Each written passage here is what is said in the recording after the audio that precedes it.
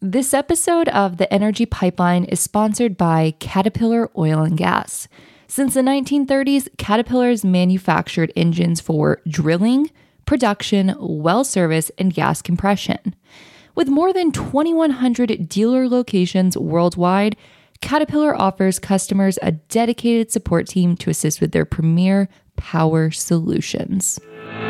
The Energy Pipeline is your lifeline to all things oil and gas, to drill down deep into the issues impacting our industry.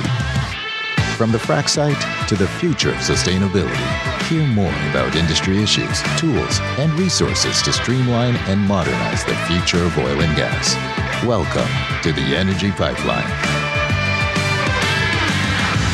Hello, everybody. Welcome back to another episode of The Energy Pipeline. I'm your host, Jordan Yates, and today I'm joined by my co-host, Wayne, who is also in relation to our guest, David Holt, which is the president of the Consumer Energy Alliance. Now, Wayne is also a part of the CEA.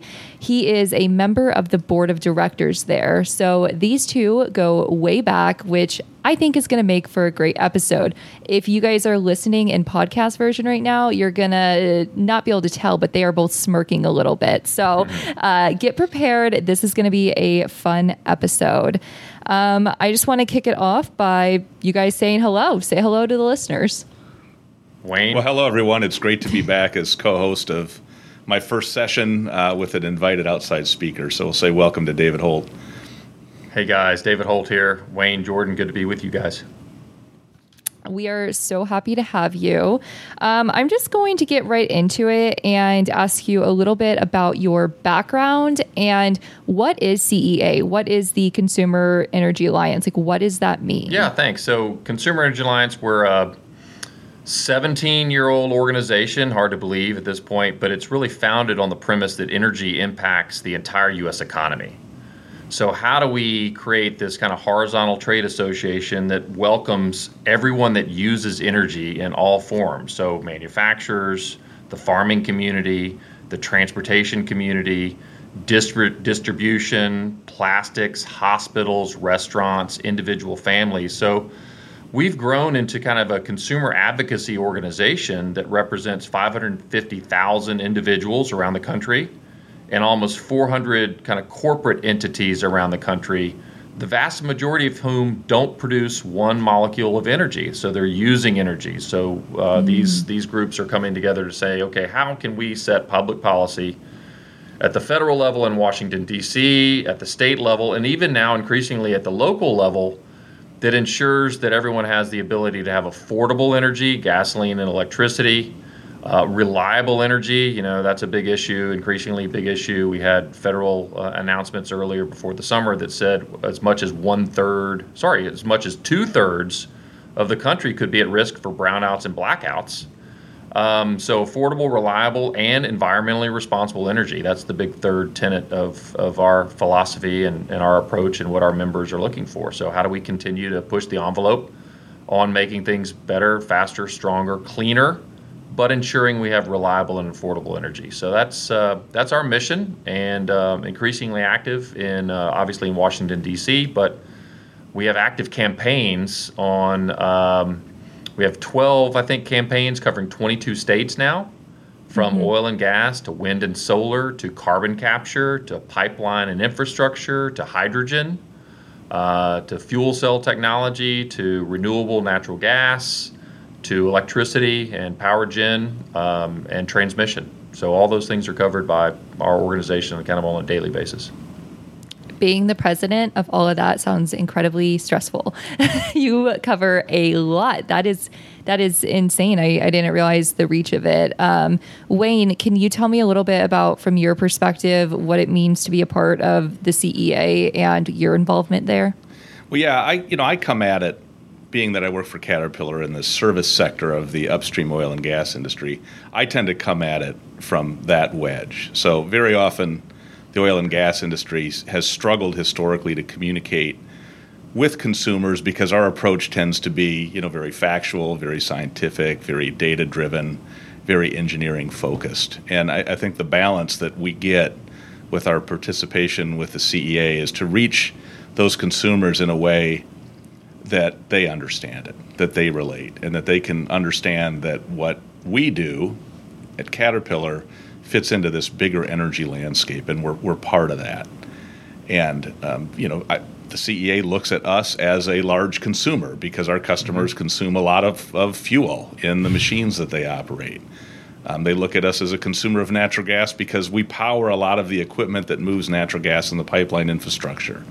We have a large electric power footprint with on-site generation and power generation. So we bring this voice, this unique perspective as both a participant in the upstream oil and gas service sector economy, and then as a large energy consumer. And CA helps us find that balance and lets us help reach people on their terms to understand how what we do needs to fit into the overall energy mix. Yeah, it sounds like a very natural fit to have you a part of that and Caterpillar, and it just seems like there's a lot of synergy there.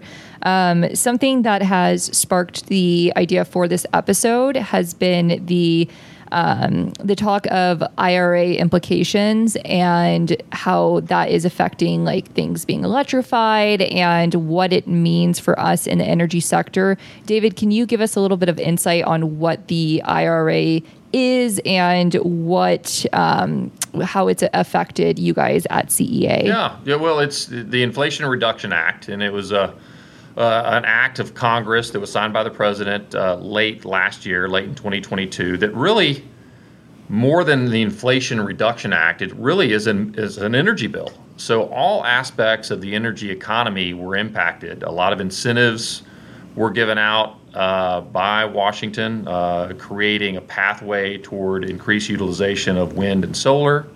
It created a pathway to create a market and an economic mechanism to kind of price carbon. So carbon capture, carbon sequestration is now a business, and I'm here in Houston, and it's a booming business here in Houston and around the country. It created a pathway toward more transmission, particularly as it relates to renewable energy.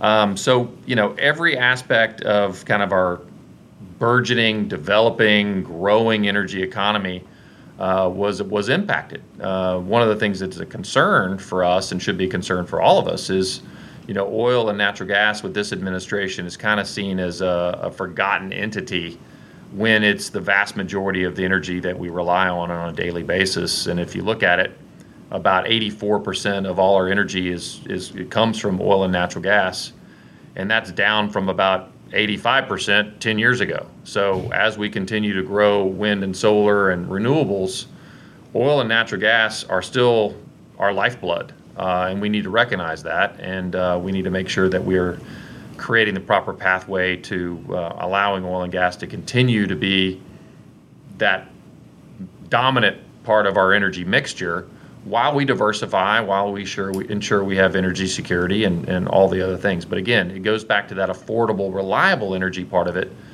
And while we support strongly wind and solar, if you don't have backup power and the wind isn't blowing or the sun's not shining, then you're not providing electricity. And in a hot summer day, we'll be annoyed. But in a very, very cold winter environment, if you don't have power, people get injured, right? So you need to make sure we have that power and that power mixture. And that's an ongoing part of the discussion. The IRA didn't really talk about that. But all the other forms of energy now are full speed ahead. So, David, how does the current infrastructure of the oil and gas industry either support or hinder the adoption of these electrification type of technologies? It's a great question. It's kind of complementary, if you will. There's a few things and CEA did a study that's available on our website, consumerenergy.org, that looked at the unintended consequences of EV mandates, which really you can extend to electrification. So, as we add more molecules to the grid, we're not replacing energy. We're just moving where that energy is burned or created to a different place, right? So whether it's going to be a natural gas power plant that is providing electrification, or that's going to be a renewable power plant from wind or solar that has a backup power with nuclear or natural gas, you're still going to need power generation. Something is burning, something is moving to create the electricity. So what does that mean to the grid? First question. As we grow our reliance on the grid with electrification, with more electrified products like your stovetop or your hot water heater or your dryer or things that rely on natural gas in your home, or your gas-powered vehicle, your internal combustion engine that is now going to be converted or moved to an electric vehicle. While more and more of us are relying on the grid with data centers, with our devices, with our computers and everything else, we're seeing more and more demand now than we've ever seen before. But in the next 10 years, as this electrification notion becomes more and more prominent, there are a lot of concerns about grid management. There are a lot of concerns about whether or not all these renewable projects that are in the planning stages are actually going to be built and finished. A lot of concerns, are we going to bring the transmission from those renewable projects, from where the wind is blowing and the sun is shining, to the cities? A lot of opposition to transmission. A lot of concerns about, with EVs, do we have the refueling stations? Are we creating the infrastructure that's necessary for public acceptance? A lot of concern about critical minerals, from cobalt to lithium and all in between, that all goes into wind and solar and EVs and our smartphones and all the rest. Where's that coming from? Right now, the dominant resource for all those critical minerals is China. So a lot of folks are worried that the U.S. energy policy is really kind of a Chinese dominant energy policy in the next few years. So we've got to look at all these as we put more and more pressure on our electricity infrastructure. And our concern, and we've done several reports on this, that many policy leaders in, say, New York and California and a couple other states are making this mad rush to electrification on the auspices of cleaning our environment, but they are risking the grid, they are risking affordable energy, they are risking reliable energy and brownouts and blackouts, and on balance, they're not providing the environmental benefit that they are claiming. So we need to really look at this and be sensitive to those three pillars of affordable, reliable, and environmentally responsible energy. So as we move to electrification, on balance, all that said, some electrification, energy diversity, all that is a good thing, and we should continue to kind of examine it, consider it, and move in that direction. But like everything else in life, you have to be balanced and thoughtful about the approach. So, David, you talked about charging stations, and I think that one's evident. You've alluded a couple of times to grid infrastructure. Can you illuminate on the grid more, and do you see other significant areas of infrastructure that need to be upgraded or need to be modified from what really the current path is? All of it. I mean, the simple answer is everything needs to be upgraded. We have a molecule problem, bringing the molecules from where the energy is created to our homes and offices and buildings.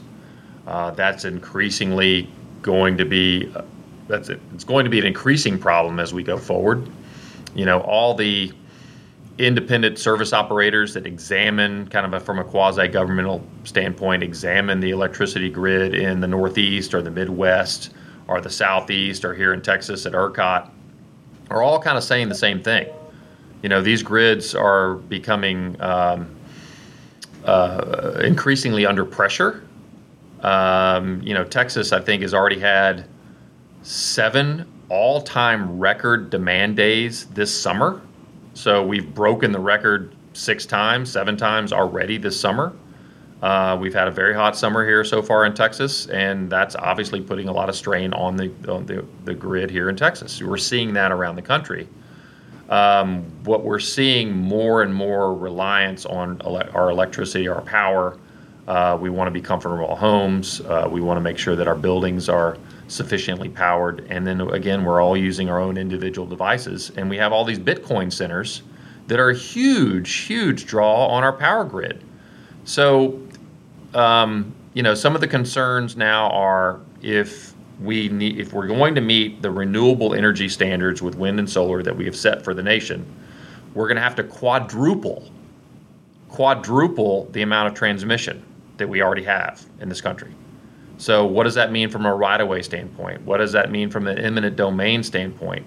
Our consumers are largely across the Midwest going to accept that amount of transmission moving across their backyard in some cases. And we're already seeing in Indiana and Iowa and Minnesota and Michigan and some other states a little bit of pushback.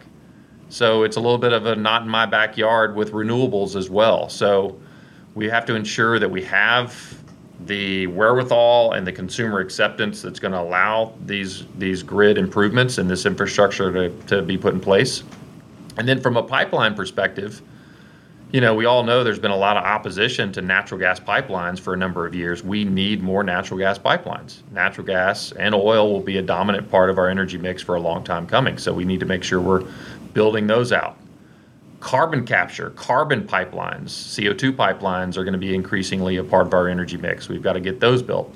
Hydrogen pipelines, which is a utilization for natural gas and an ultra clean, low emission, meeting our net zero challenges through hydrogen is another infrastructure component that was also recognized in the Inflation Reduction Act. So all those things go into it, and then you have terminals and you have other substations and you have all the rest that have to be added.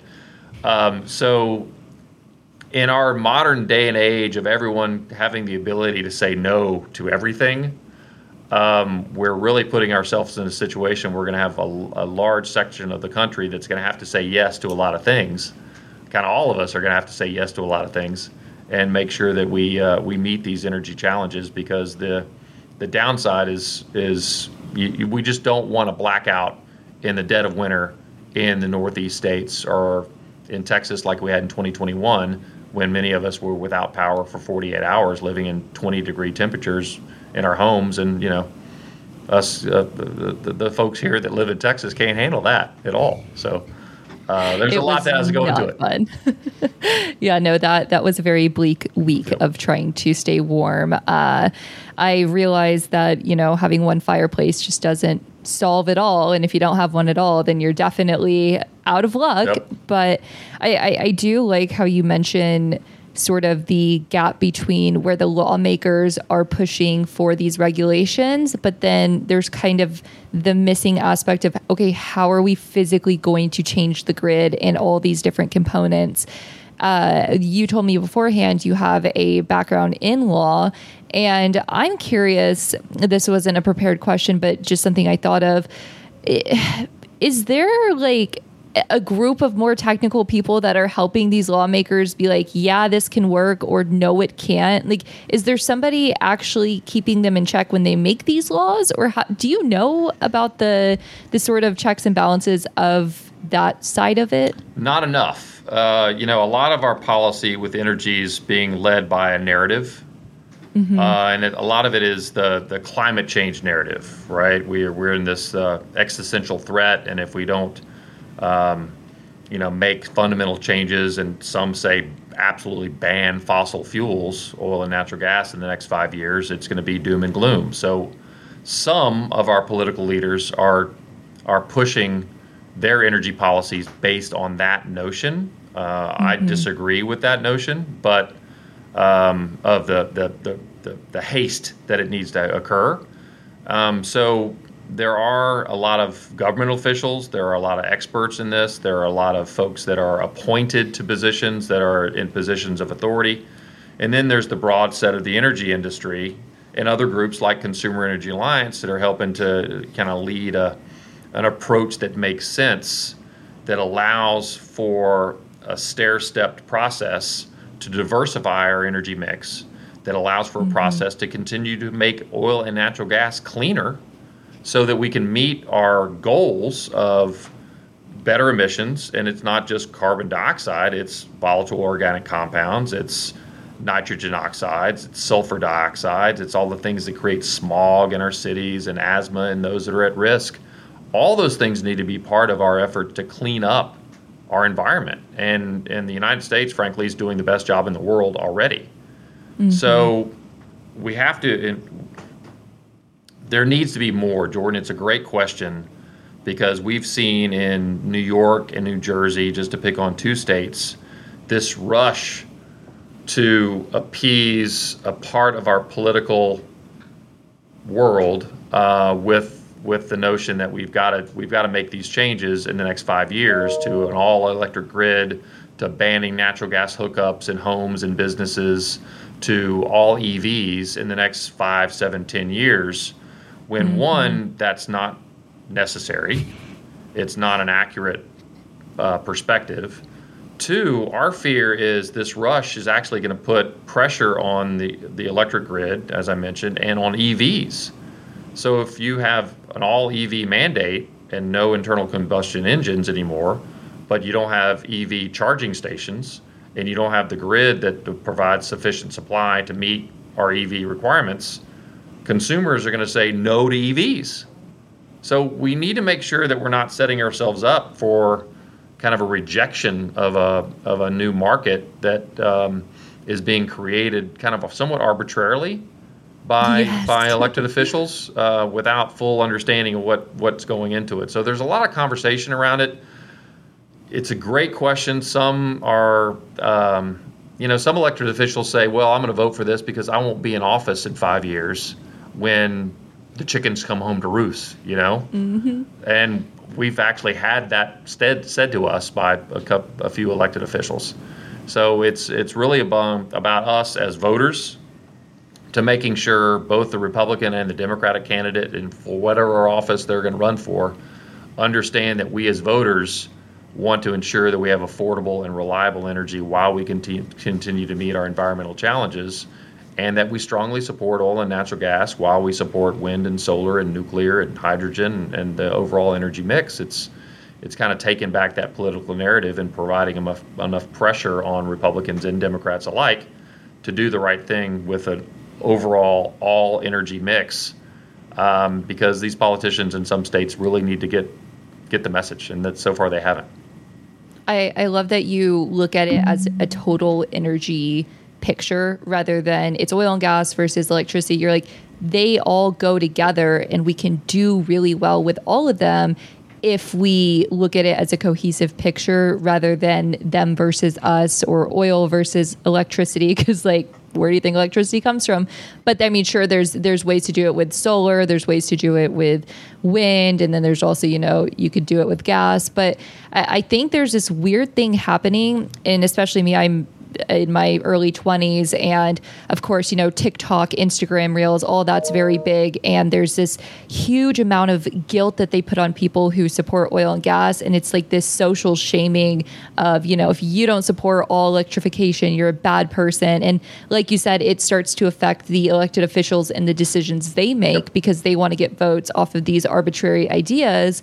And it's like they think, you hear the term perception is reality. So if we just all say oil and gas bad, electric is good, then oil and gas will go away. But it's that's not realistic. It can't just go away. We can't just fully go electrically. It's not an immediate solution. And I like how you were able to address that it needs to be taken in steps, or else it's just not going to work. And then it's all going to fail and they're going to reject every option. So I think we just need to slow down a little. It's okay. The world is not going to end from pollution tomorrow or in 5 years. Well, I guess I can't say for sure. What do I know? But my assumption is that it won't. Wayne, what do you think about all this? Well, I think I'm aligned with the narrative here, right? Which is, I think, a positive reaction to this kind of short-term thinking, the short-term discussion that we need to do something to fix this now. Mm-hmm. And David, maybe you can comment a bit and build on these thoughts. But, energy transition and energy expansion has been going on since the start, right? Yeah. We've been on a rather natural progression towards electrification anyway. We certainly see it, and I know Jordan will get into this other podcast, we certainly see it with our customers that are interested in moving off of a liquid molecule onto a natural gas molecule. They're interested in electrification. So I do think there's room here for collaboration with the industry with regulatory partners, with legislators, to understand that, there's this short-term narrative that says we have to do something, but industry is already on this path and is already moving in this direction. So, where are those opportunities, David, for collaboration or for technology to really fit into the discussion?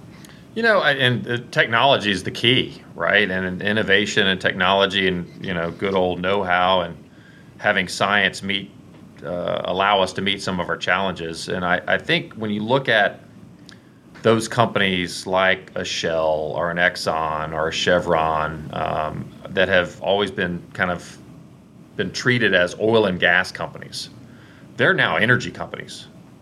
Exxon just bought a large lithium plant in outside of Dallas, for battery storage, and they're looking at that. Shell is all in on carbon capture. I said Shell, I meant Exxon. Shell is all in on wind and solar and looking at ways to meet our energy mix from a variety of fashion. And then, several years ago, they were talking about how they were going to transition away from oil and natural gas. Now they're kind of coming back with their new CEO saying, hey, hold on a minute. We're now looking at the overall world energy mix, and we're going to need to continue to develop oil and natural gas to meet our basic needs. Good, honest statement. But all these companies are diversifying. All of them understand not only what the benefits of diversified energy means, but their customers want it. The average American, the average person around the globe that's living at a subsistence level of economic life is looking at ways to diversify our energy portfolio and add different energy mixes to the table. But you also have about 2 billion people on this planet that are making about 50 cents a day that are trying to get up to that subsistence level of living. Many of those people are burning dung and wood on a daily basis rather than oil, natural gas, wind, or solar to meet their power needs. So we need to make sure that we're looking at ways. This is a global issue. It's not a U.S. issue. It's a global issue. And when we're talking about, wind and solar and electrification, we also have to remember I mentioned the critical minerals. Just take cobalt, for example. So 99% of the world's cobalt is controlled by China. The largest cobalt mine in the world right now is in the Congo, a Chinese-controlled mine, and it's dominated by child labor to develop the cobalt that's used around the world. And when you talk about environmental or humanitarian disasters, something that all of us in the world need to be looking at, and American political leaders and others need to be taking a hard look at, are we perpetuating this humanitarian crisis by increasing our reliance on energy resources that must have cobalt? Right? We have to recognize that there are trade-offs in everything. So back to the innovation, ingenuity, technology, there are some technologies that folks are looking at for renewables and battery power and others that don't rely on cobalt. As just one example, carbon capture. Now that, carbon capture is not new. It's been around since the early 1970s. So it's basically just re-injecting CO2 back into the ground in very secure geological formations that can keep that carbon there forever, and eventually that carbon solidifies again, and maybe we use it for something else like golf clubs or we just leave it in the ground. But now that's there. That technology exists. We're capturing it from point source emitters like the steel industry or the fertilizer industry or others that want to have their carbon captured and injected.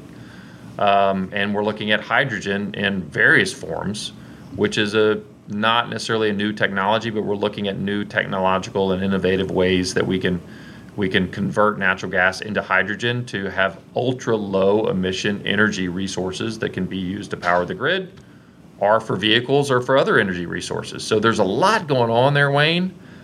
Again, it's all integrated in my mind, and there are those companies, smaller companies that are just going to be focused on oil and gas, smaller companies that are just going to be in wind and solar, but there's a lot of integration in all of this.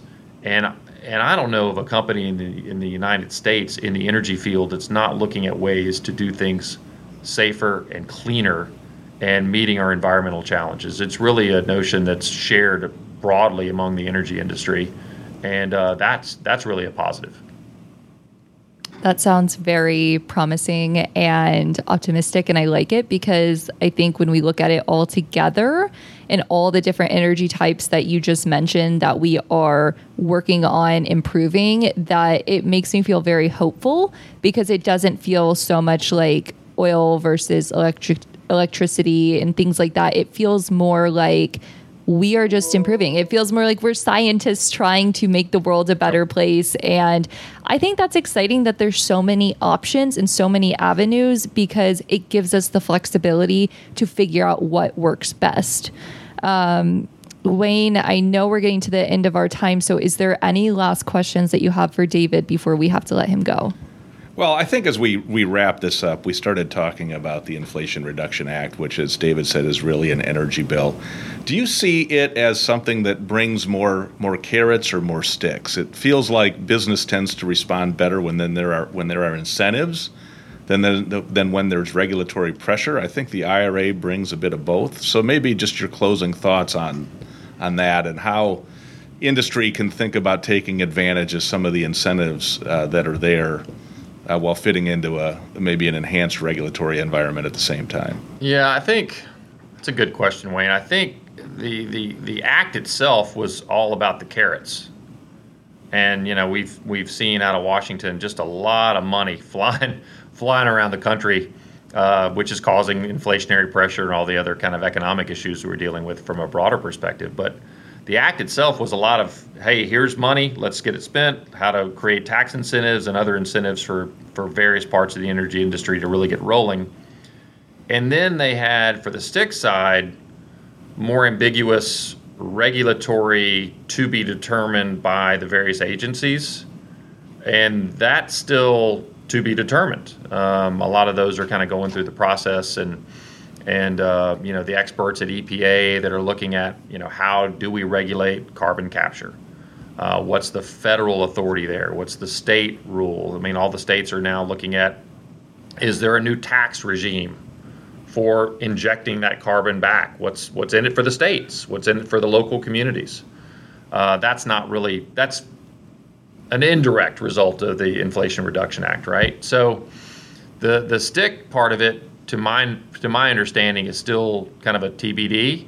But the carrot in literally trillions of dollars in direct investment or tax subsidies and incentives has kind of already occurred. And if you watch the Department of Energy, you watch the Department of Interior, EPA, others, the amount of grants and other government offerings that are occurring, I've never seen anything like that before. So there's a lot of things to prop up various parts of the energy industry and get things moving. But again, that's going to run us into consumer acceptance of transmission lines, grid construction, wholesale large, wind farms, large multi-acre solar farms. What that does to the environment. You're already seeing some farmers and farming communities kind of push back on the amount of wind turbines and solar arrays. So we've got to balance all that again and make sure we're kind of doing it slowly and methodically and meeting both consumer acceptance, affordable energy, reliable energy, and meeting our environmental challenges as well. That is a lot to take in and just prep for. I feel stressed right now, like I need to go solve the world's issues. Guys, I hope listening you also feel that way so we can all get it done together. Well, Jordan, you said you're early 20s, so you're the target audience. Exactly. Yeah. I know. I just got to go listen to myself talk. Exactly. And then I'm going to go back and listen to this episode because sometimes when I'm recording, I obviously am listening while you talk, but then I forget a lot because, sometimes my heart's beating really fast while I record. And then I go back and listen to the guests we have on like you. And I'm like, gosh, this is so good. Like they said so many good things. So I'm excited that a whole bunch of other people, hopefully my age and anyone else who needs to hear this, will get the message. I want to end with our new segment called The Drill Down. The Drill Down is where we just kind of take everything we just talked about and in about a sentence or two, summarize it up, last remaining thoughts, last point you want to make. David, what do you have to say to The Drill Down? I would say this is a fascinating, absolutely fascinating time to be an energy observer. The grid, how we get our electricity is going to fundamentally change in the next 10 years. Energy diversity is going to fundamentally change and expand in the next 10 years. So watching this, even as a casual observer, is really going to be interesting. And we're going to go through a lot of machinations. It's not going to be pretty in some cases, but it's going to be fascinating to watch. Amazing. Thank you so much for coming on and spending time out of your busy day. Wayne, thank you so much for co-hosting this episode.